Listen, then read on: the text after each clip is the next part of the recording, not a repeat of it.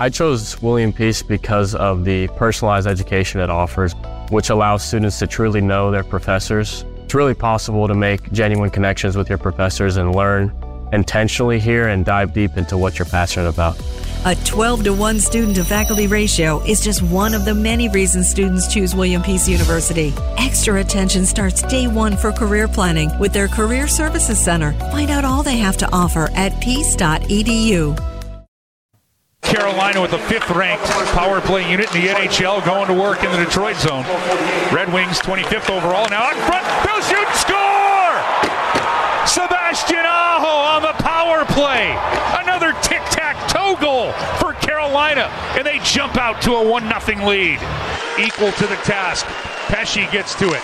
Pesce leaves it for Fost, who takes a big hit from Fabry. He'll get it down low. Puck kept in. Bounces to Fost. He scores! Jesper Fost reads the play. Fortunate bounce. And a quick goal for Quickie. And Carolina's tied it at 2. Canes 10 shots in this period. Now an 11th trying to get through. Knocked out back in. They'll score! The captain out front buries the loose change past Nedeljkovic. And the Hurricanes have grabbed a 3-2 lead. Late in the third. Finds Bertuzzi, who snuck past everybody. And on Raanta. Back in. Raanta stretches out and makes a massive save in overtime. And a 2-on-1 for the Canes the other way. Teravainen. He's got Trocheck. Teravainen hits the post. He had Nedeljkovic beat. Now Shea on the loose puck. Fabry. He's got a break in on Raanta. Raanta with the save. Another breakaway save for Raanta. And the Canes can go the other way, but the puck just out of the reach of Stahl. Larkin. He lays that back. Sider with a shot. Blocked out for Bertuzzi. Rebound. Raanta. How did he get to that? Mercy. What a save, Antti Raanta. Larkin tries to get it to Bertuzzi. Slavin knocks it away. Back up. Cedar out front. For another save. Open net. And it's buried. Raymond after a massive save from Raanta. The puck bounces to the Red Wings rookie. He finds the back of the net, and this one will end with 8 seconds left in overtime. 4-3. Detroit gets the win.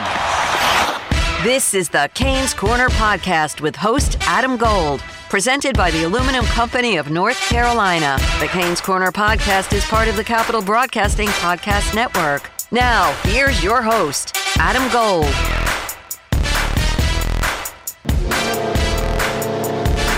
Welcome to the Canes Corner Podcast. Adam Gold with you after a Hurricanes 4-3 overtime loss to the Detroit Red Wings. Alec Campbell will join us in a few minutes. We're brought to you by the Aluminum Company of North Carolina for the exterior of your home. Aluminum Company of North Carolina can be found online, aluminumcompany.com. Free no obligation estimate. If you're looking for siding, they've got it.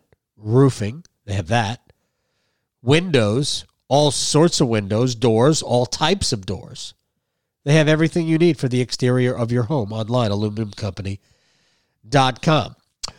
So the Hurricanes' 5-game winning streak comes to an end, but they get a point in a game where they probably weren't the better team. Not probably, they weren't the better team. Detroit, it's got speed. They've got skill. They've got youthful exuberance. They got good goaltending tonight from Alex Nedeljkovic. He wasn't better than Antti Raanta, but his team was better than the Hurricanes were in front of Raanta. And it all adds up to a 4-3 Detroit win. Honestly, take the point, go to Washington, and go take a swing at the Capitals and then the Penguins on a back-to-back Thursday, Friday, before the Seattle Kraken comes into PNC Arena on Sunday. Carolina really was not the better team in the first period, ended up with a 1-0 lead. They were definitely not the better team in the second, and it was even. Third was a fun period, probably an even period. I think there was a time where Carolina was not as good, but they got it together, and they kind of leaned on Detroit a little bit. And you thought, oh my gosh, when Jordan Stahl scored the goal with just over 3 minutes left, you thought maybe, just maybe, or just under 4 minutes left, that they were going to be able to kind of skate out of Little Caesars with pizza and 2 points. But Didn't turn out that way. Brady Shea turnover. To me, bad turnover. I know Rod Brindamore after the game said it jumped over Brady's stick. I don't think it did. I think he just whiffed on a pass. Dylan Larkin right there takes the puck over Ronta, and that's that. It's a 3-3 game, 3 minutes to go. Carolina was probably fortunate to get it to overtime. Antti Ronta was ridiculous tonight, and Carolina was a mess in overtime, which basically they've kind of been of late. They were okay in Philly, but their overtimes have not been, I think, as good as they need to be. They have the attention to detail, the way you're supposed to play it. You know, it's a possession game when you get to overtime. You're not there's no shot clock. You're not obligated to shoot the puck. But Carolina has given possession away at times, and they were bad with the puck in overtime, which is sort of like they were in the second period, and as they were at the end of the third. They're just bad with the puck. And the overtime period was utterly dominant by the Red Wings, and yet the Hurricanes probably could have ended the game. On one hand, Detroit was better. On the other hand, Canes led 3-2 late. So this is not the first time that's happened, right? Was it, trying to think which game it was where you gave up the lead late? Toronto, right? I mean, Toronto was better than Carolina, even though that was a pretty fun game. Toronto was better than Carolina, but Carolina gives up the lead late. So it's like, how do I process this? Like, I shouldn't get a point, but then we should have gotten 2. And I think that's the way this game felt. This game felt to me like not the better team, lucky to get a point, but should have gotten 2. So you take that and you go to Washington, D.C., and take your shot at the Washington Capitol. On one hand, again, Canes could have easily won the game when Teravainen hits the post, inside of the post, in overtime. On the other hand, their decision-making was a mess. So they kind of got what they deserved. First time in 10 games, they allowed a power play goal that was not a two-man advantage. The power play goal they have allowed in this span at Pittsburgh came with Carolina up by a couple, or maybe by 2 or 3 rather.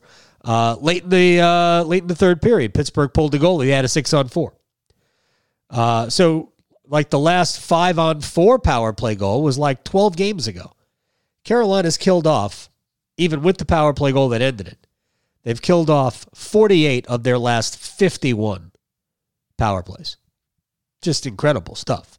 But this one was all number 32. I know Alec and I talked about, briefly today on the show, but also with each other off the air, like why is he starting Antti Ronta today? A couple of things. One, I do think that it's okay to give Freddie some rest. A couple of extra days. And there's so much concentration here between now and the end of the season. And by the way, now that we're into March, we got 2 months left of this. 2 months left of regular season hockey. And then you go right into the playoffs. And the number one thing for Carolina is getting Freddie Anderson to the playoffs healthy. So Ronta's probably going to get a lot more starts than you would have expected, even if there aren't back-to-backs. But with a back-to-back Thursday, Friday, you know he was going to get one of them, so you thought, well, he'd probably go Freddie today, and then you could start Ronta if you want on Friday or Saturday, or Thursday in Washington, or Friday against Pittsburgh. Remember, Ronta played the game in Pittsburgh on Sunday afternoon last week. So I actually think that the plan all along was to have Ronta play this, Freddie go in Washington, and then unless Freddie has a low event, high output, if you will, game, come back with Ronta against the Penguins on Friday night at PNC Arena. But Antti Ronta was tremendous tonight. 37 saves. He allowed 4 goals. I mean, there aren't going to be many better games where the guy allows 4 goals. And he would have, if Carolina would have sneaked out a win, He's easily the first star of the game. Easily the first star of the game. Here's what was good, I thought, for Carolina tonight. We'll talk more about this with Alec Campbell in a couple of minutes.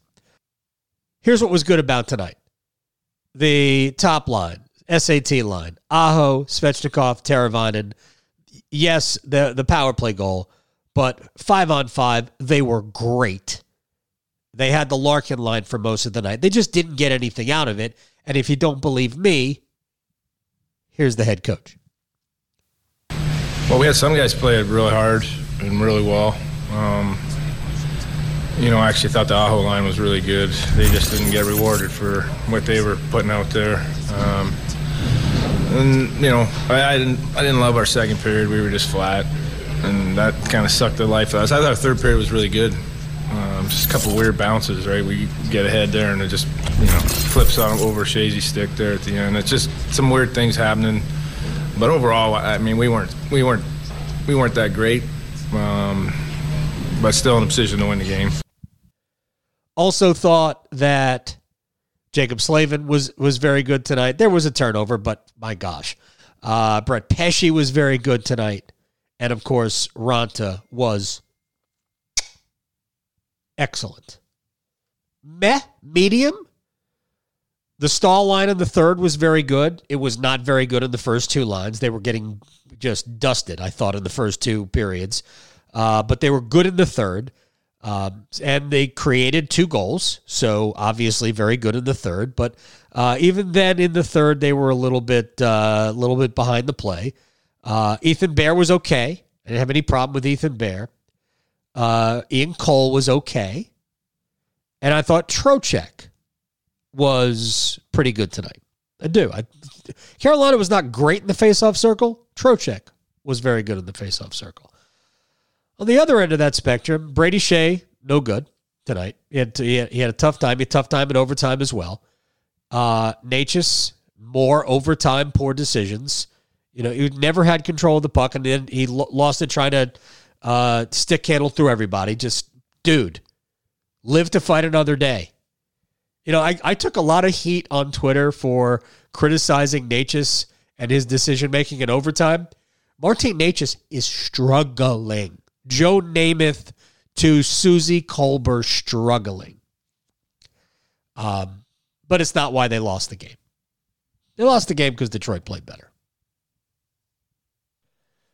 We now turn to my man Alec Campbell, Stormwatch, Intermission, Aftermath, Hurricanes Radio Network. How would you characterize tonight? I would say that tonight was mistake prone, self-inflicted. That's kind of how I would characterize it. I mean, I kind of feel like in the end, Carolina was chasing it for a lot of the night tonight. I mean, they weren't far behind, and there were a lot of times when I felt like it was a pretty competitive game, a pretty even game, but in the end, I think that they probably got what they deserved at the end, when it was all said and told. And I think Detroit was just the more engaged team for more of the game tonight. And Ron had to bail them out a number of times. So they were particularly loose defensively tonight. So there were just too many grade A's, breakaway type situations that occurred tonight. And eventually things like that kind of come back to bite you. I mean, and I get it. They had chances to win the game. They had 2 leads in the game. They had a 3-2 lead with less than 4 minutes to go. But they just never were fully or as engaged as Detroit was. So, it was close. It was fairly even, but I think in the end they got what they did.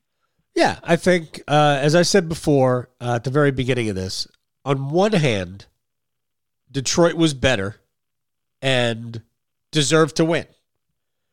On the other hand, Carolina had a 3-2 lead with under 4 minutes to go and probably should have won. Could have won, yeah. At that point, if you just do what you're supposed to do and and you close it down over the last 4 minutes because you're good enough to do that. Right. You skate out of there with 2 points, even though you weren't the better team. And I'm not saying they got housed because they didn't. It was a relative. I think you're right. It was a pretty relatively close game. But again, I think Detroit was better. So on one hand, Carolina got a point, and I think you should be happy about that. But on the other hand, probably could have had 2. Not for the Shea turnover. Yeah, I mean, games turn out like that all the time. Yeah, absolutely. Where you come up with 2 points when you're not really the better team, or you lose on nights when you are the better team. So they could have won the game. I mean, it wasn't out of reach to do that, but it was just one of those things where,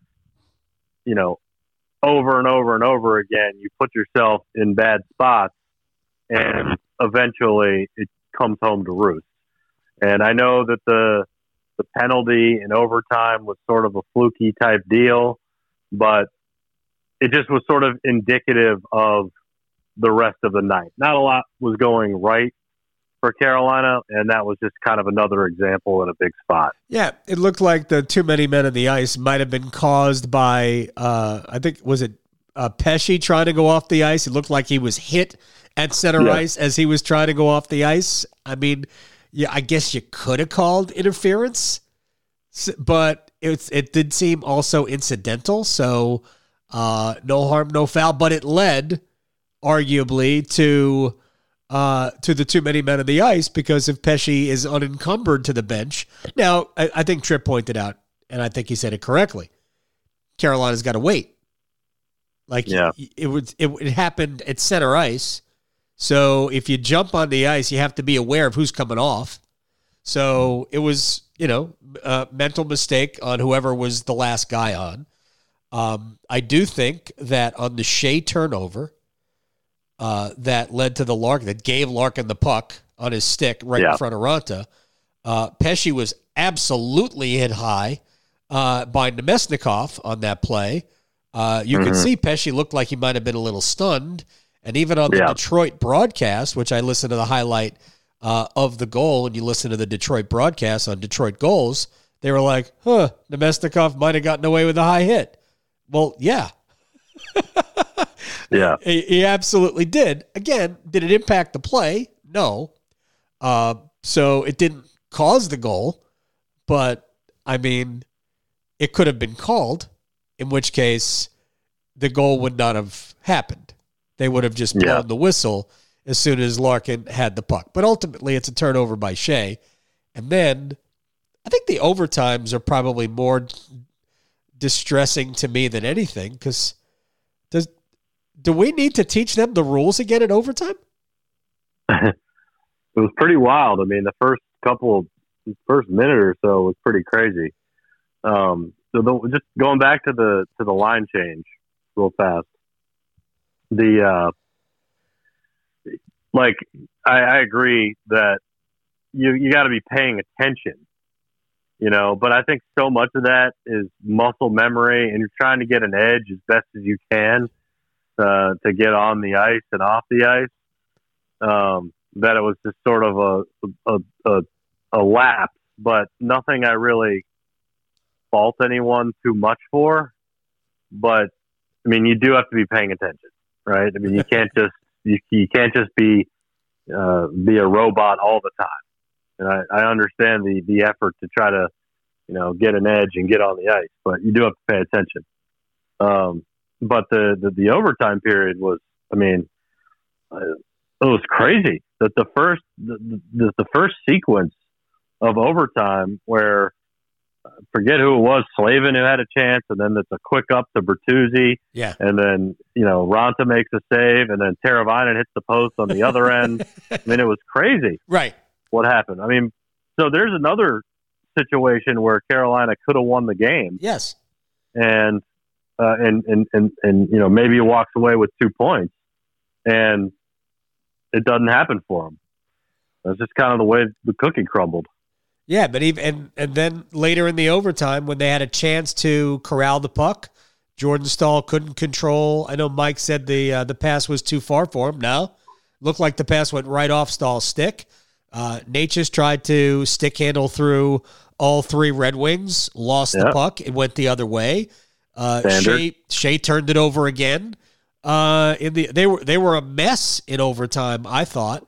After that, especially after that opening maybe minute or so sequence, they had no high danger chances. Detroit had 4.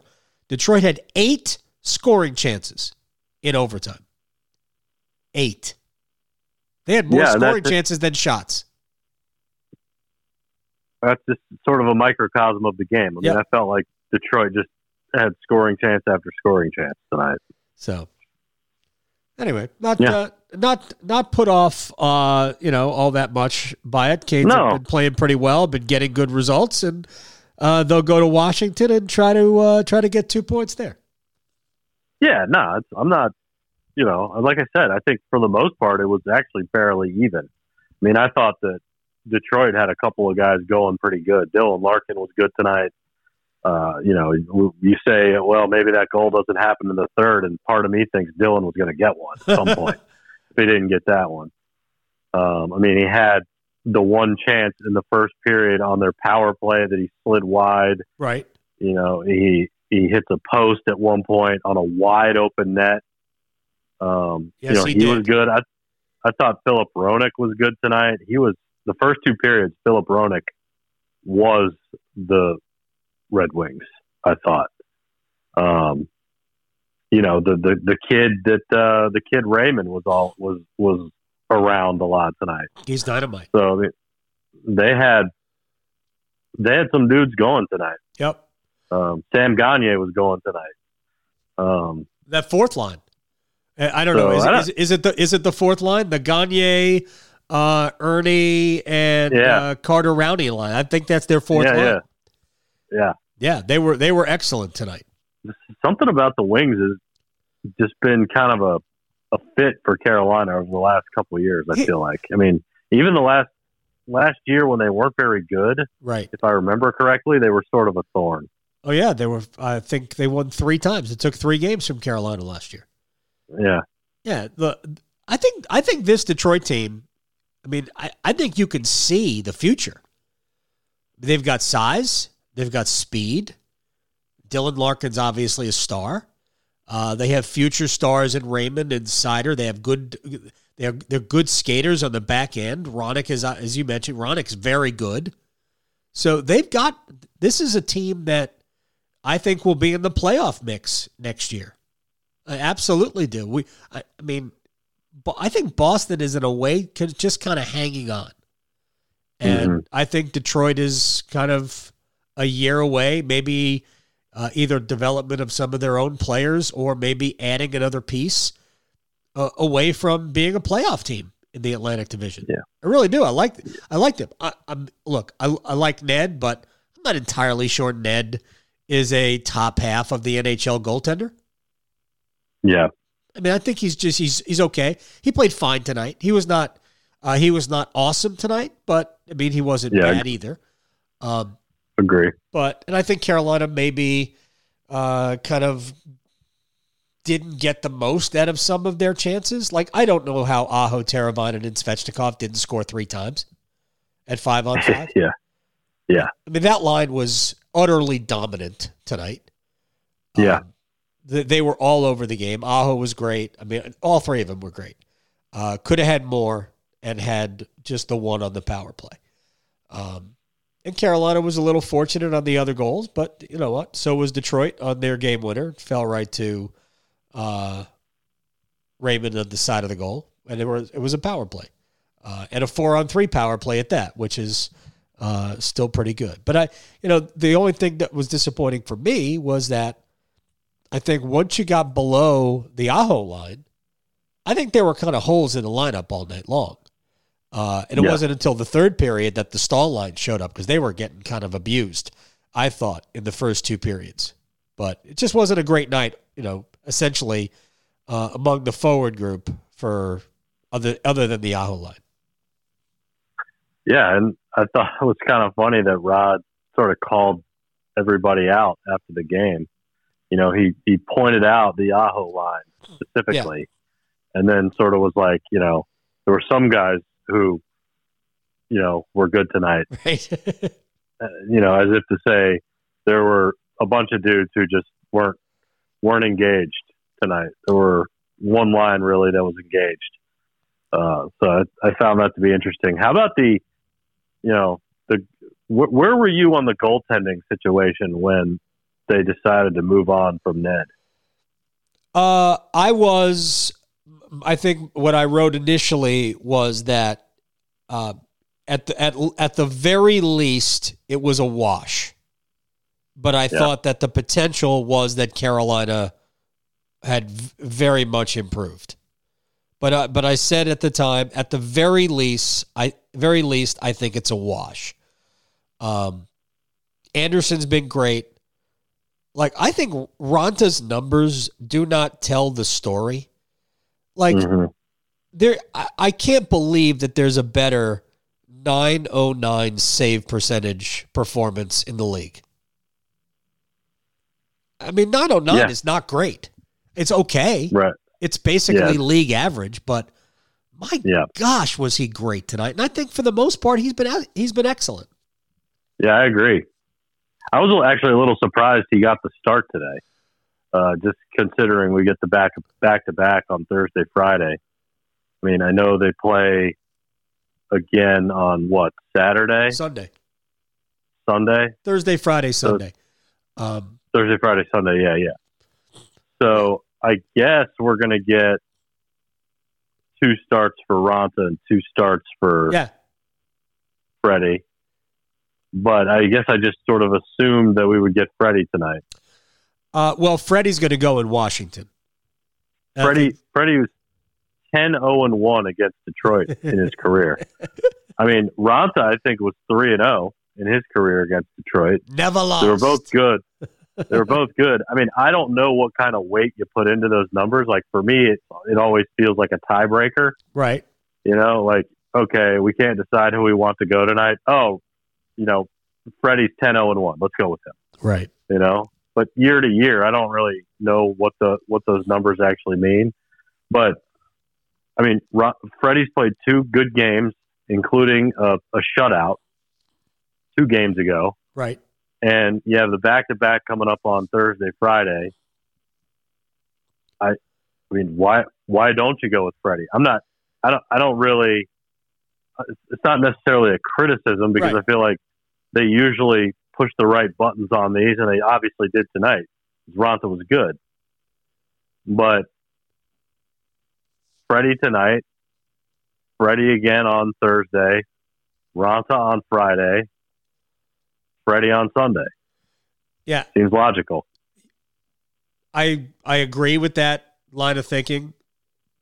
My conversations with Rod have led me to believe that it's going to be not quite an even split, but more of an even split over the last 2 months.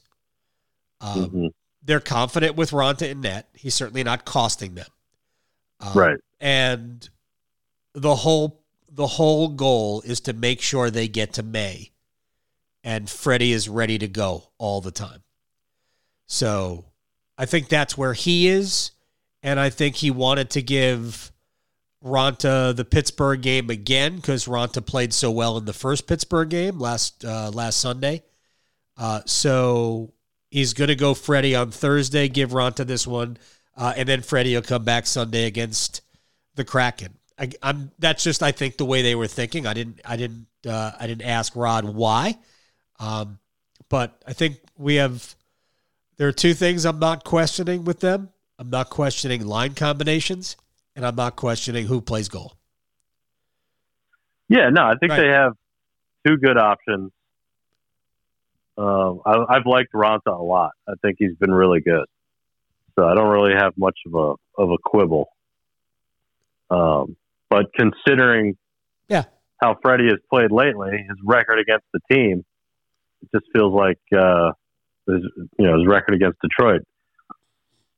I guess I was expecting Freddie to play. But back to my question to you. I mean, I was kind of in the camp of keeping Nedeljkovic. Right. I mean, it was a guy that, you've invested time into. He's been around for a while. He was pretty good last year as part of the tandem. They were a good tandem. Yep. And you had Freddie coming off an injury, and it all felt like sort of a weird move, but it has been the opposite of that. I mean, they absolutely made the right decision. Yeah. I mean, Ned cost them at least one goal tonight. The one where he tries to play the puck behind the net, Yep. and he doesn't get it out, and Pesci gets it and throws it out front, turns into Fost's goal. I mean, the save percentage and the numbers aren't necessarily there for Ned. I mean, he's not terrible. He's around league average, or maybe slightly worse. But, those plays too are always sort of an adventure with him. So they definitely made the right call on Freddie and Raanta. Yeah, and I think the call was, first of all, I think the playoffs confirmed what they really believed of Ned, and that he wasn't a starter. He wasn't a bona fide number one goaltender, that he was at best part of a tandem, which they had been obviously comfortable using for the first 3 years of Rod Brind'Amour. But ultimately not a reliable option in the postseason, because there were some soft goals that he allowed in the postseason. He made great. He is incredible. He can make great saves. Yeah, but he also and he's generally good playing the puck. Yeah, it's funny. Trying to remember where I heard it, but just because you're great at playing the puck doesn't mean you have to. Right. Yeah, he gets a little. Yeah, he gets a little happy with that. Like, he gets a little too excited to do that. Yeah, I agree. I agree completely with that. So I kind of knew that they were ready to move on. Part of me thinks that they should have gotten more for a Calder Trophy finalist, but I get it.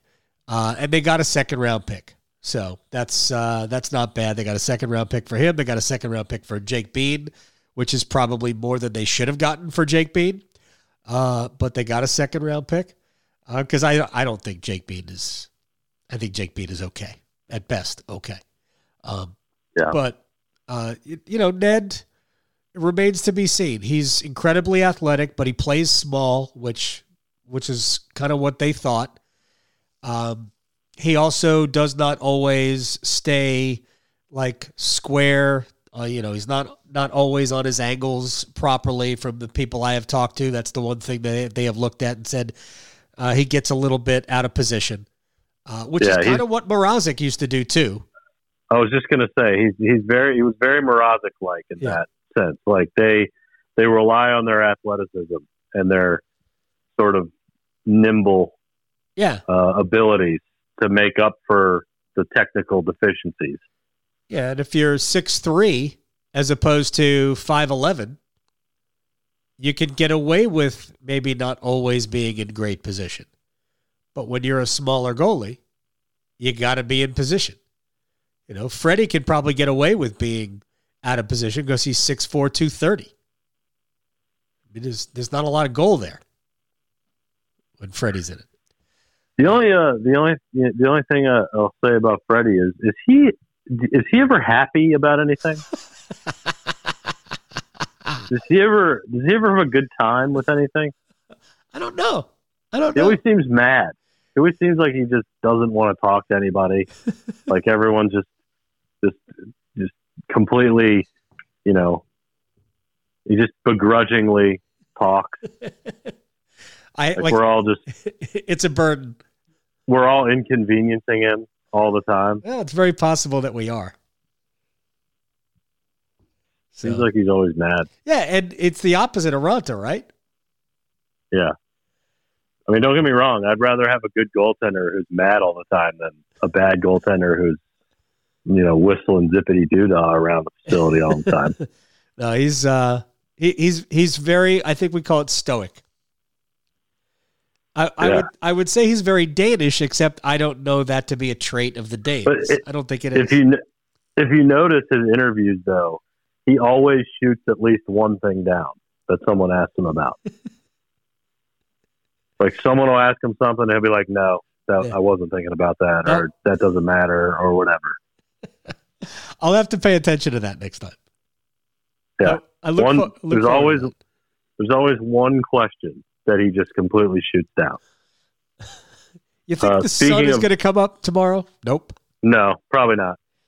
Did you catch Ranta's Finnish Mafia quote tonight? No, I didn't. He was asked a question about Aho and Teravainen, the connection that they have. Right. And he said, I'll be paraphrasing. I can't remember exactly what he said, but said something about the Finnish Mafia is strong or something like that.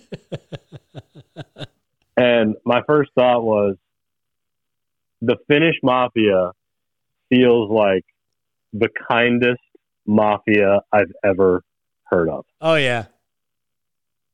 They would serve you like reindeer meatballs. Yes. The Finnish Mafia provides little to no protection. They just bring gifts. They give you massages and bring you lunch. Yes, that's what they require of you. Will you allow us to bring you meatballs and give you massages? Sure. Seriously. I mean, Ranta seems like the nicest dude. I have never spoken to a Finn that is not nice. Yeah, they're it's my favorite non-American country. Finland. Yeah. I mean, they just seem like, a bunch of jolly people who like to eat sweet candies and cakes and things all the time. Well, it's interesting that you say jolly because Finland is the home of Santa Claus. Did you know that? Yeah, right. Exactly.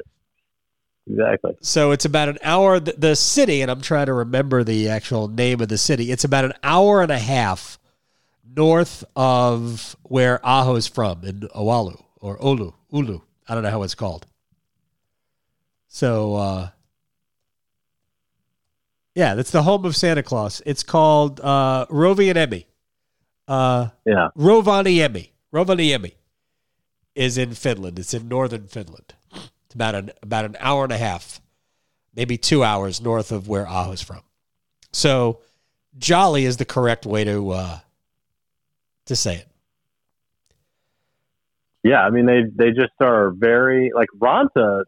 I mean, listen, I'll be honest. The only Finns I've really had any interaction with are the ones that play for the Hurricanes, and I'm talking about in my entire life. I did have a friend whose dad was Finnish growing up, and was he Danish? I can't remember. Oh, he might have been Danish. Don't get those two mixed up. No, but his name was Finn. That's why. Why I thought he was Finnish. Anyway, he was Danish. Either way, they're very nice people too. But the only interactions I've ever had are with Hurricanes, and they're all just very. Other than Ranta, he might be the most outspoken one. They're all seemingly very sort of soft-spoken people that are very kind and just treat you nicely. I mean, I don't know how else to say it other than every interaction. I've never had a single controversial interaction with Aho, and he's probably the one I've interacted with the most. Yeah. Tavo's usually just kind of by himself. I mean, he's to the point where you really don't. I never really talked to Tavo all that often when we were allowed to go in the locker room because he's just so quiet and so reserved and just he doesn't really give you a ton. He's unimpressed with anything. Yeah. Yeah. But I think Tavo has a pretty dry sense of humor. He was funny the other night. Yeah. After their win. So when people ask him after he'll score a couple of goals, and they'll say, "Are you going to start shooting more?" And he'll go, "No." Like, I can't tell if that's just being honest. Maybe it is. But that's what he joked about. Yeah, I think he has a dry sense of humor. So. Yeah, he was like, I've been told to shoot more. And someone was like, by who? By coaches? And he's like, yeah, coaches, teammates, you guys. Speaking of which, Andre should have shot that puck when he was trying to pass it back. Who is it? To Ethan Bear? Yes. Yeah. Yes, he should have. Shot it. Yeah, know who you're passing to. Exactly. Remember, we've talked about that. Here's a fun fact about Sweden, because you brought up Sweden and Denmark, or rather Finland. You didn't bring up Sweden at all. No, Finland, but I throw them all in the same. Well, most people think Finland is a Scandinavian country, and technically, Scandinavia is Norway, Sweden, Denmark. Finland, I guess it kind of goes both ways. It's bi-regional, if you will.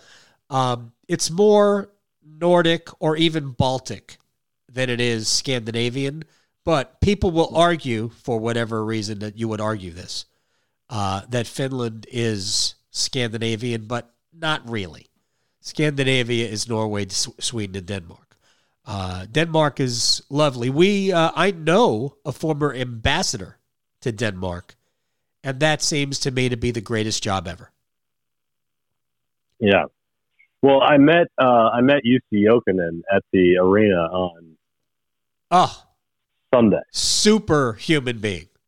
Yeah, dude. Like, that's what I'm talking about. Yeah. Like, he's just in the booth. I'm doing my interview with Tripp before the game, and he's there. Yeah. And afterwards, Tripp introduced me to him, and he was like, it was like he was waiting to meet me. Yeah. That's how it felt. I know he wasn't. Yeah. He was waiting to talk to Tripp. But I mean, I don't know. I don't know if you feel differently, but like how many Finns have been around? A lot. Yeah. Look, I didn't have a warm relationship with Joni Pitkanen. But Jokinen was great. Tuomo Ruutu was great when he was here. Erik Haula, no, but of course all the Finns called him a fake Finn. They did. Yeah. Somehow Haula was good. Haula was good early, and he got worse as time went on. He got angry. That's what his problem he did. was. He got angry and bitter. He was playing for a contract, and he got hurt and started losing some ice time and opportunity, and he knew he wasn't getting the contract here. So that's really why they had to get rid of him. He got hurt after coming off of an injury, so it was like a recurring thing, which I could understand how that's frustrating. But early on he was fine. Yeah, he's still an effective player too. And he's playing fairly well for Boston. All right, final thing before we get out of here. Are you worried at all about Martin Necas? Man, I think you have to be, right? Yeah. I mean, what's it now? 1 goal in 24 games or something like that? 1 in 24, 0 for his last 16. And, Svechnikov went through stretches where he wasn't scoring. We talked about Stahl not scoring for 2.5 months. But those guys were playing well without scoring. Yeah. I don't think you can say the same thing about Necas. Yeah, that's the thing, is that those guys, it feels like they impact the game in other ways. And right now, it's like I'm not sure what Necas does if he's not scoring. I think he's a good passer. So I think he can help. I think he can get assists. But it really just feels like lately he's been sort of a non-factor. Yeah, and then you go the game at Pittsburgh, 11:39 of ice time. Overtime in Philadelphia, 14:22 of ice time. Columbus, a team Carolina was beating 4-0. 15 minutes of ice time. That's not bad. Edmonton, 10:48 of ice time. Today, about 12.5 minutes. So Necas, when he was playing well, was in the 17 to 19 minute range. And suddenly those numbers are severely down, and he's not playing well. And it's a chicken or the egg thing. What leads to what? I like to think, because I believe that Rod Brindamore puts guys on the ice that are either playing well or he has total trust in, and it takes a long time to lose that trust. So I think he's kind of lost that trust in Necas right now. I'm not sure he only had the one shift. I have to look at it, but I mean, how many overtime shifts did he have? I don't think it was a ton. And you would think with his speed and his skill that he'd be playing a lot in overtime. But no, he had the one shift. Just the one shift. As a matter of fact, Necas only had one shift before overtime in like the last 12 minutes of the game, and it wasn't a long one. He's probably on the ice for 30 seconds over the last 10 or so minutes of the game. So Derek Stepan is going to come back in the lineup at some point. I wouldn't be surprised if it was Washington. Could you see Necas come out? Yeah, I could. That would be a pretty bold move for Rod. He doesn't like to do that with players like Necas. He doesn't. He took Jarvis out a couple of games ago. But he took Jarvis out when Jarvis was playing well for 2 games. Like, he was impacting the game enough positively where I think psychologically you could tell Necas, you could tell Jarvis, hey, man, you're playing fine. It was just your turn to sit. Necas, it almost seems like it would be like, dude, you're not good enough to play right now. And that's a different thing. Yeah, I mean, but who comes out if Necas doesn't come out? I don't know. I mean, you could take Kotkaniemi out. We've been down that road before, remember? Yeah. I don't know. I've kind of liked their line, and I've liked Kotkaniemi. I have too, but he has not played a lot at all the last few games. Oh. I mean, he was under 10 minutes tonight, and I believe he was about 7 the other game. Kotkaniemi, 8:46 tonight. He was 6:33 against Edmonton. Under 10 minutes against Pittsburgh, 11:17 against Philly. He played more, 14:54 against Columbus. But so his nice time has gone down too. Just something to think about, because I believe they need Derek Stepan to play Washington. I think it'll be important to have somebody like that on the ice. But we'll see how it all shakes out. Sir, I'm shutting this down. All right. I'm good with that. There's a baby crying. Uh-oh. Hope it's yours. It is mine. Excellent. It is mine. I know that cry from a mile away. All right. Just because the Hurricanes lost in overtime, tell Decker it's okay. This trip. Oh, really? Trip. Uh-oh. Yeah.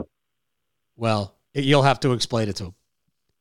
All right, I'll tell him. All right, I think that's good.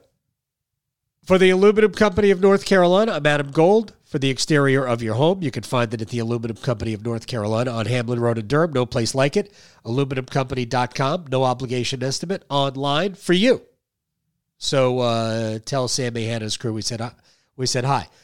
You can follow the Canes Corner podcast wherever you get your podcasts. You can give us a rating and a review and let us know what you think. We're here after every Hurricanes game.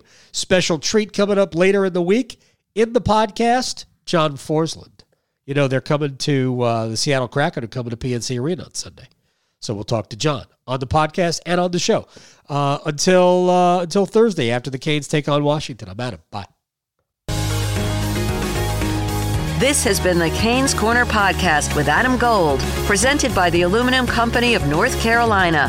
You can listen to this podcast at WRALSportsFan.com or wherever you get your podcasts.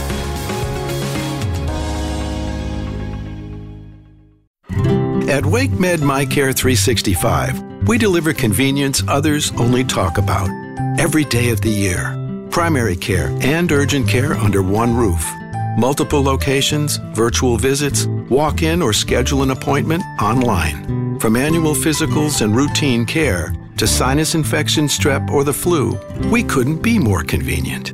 Learn more about our kind of care and our kind of convenience at wakemed.org.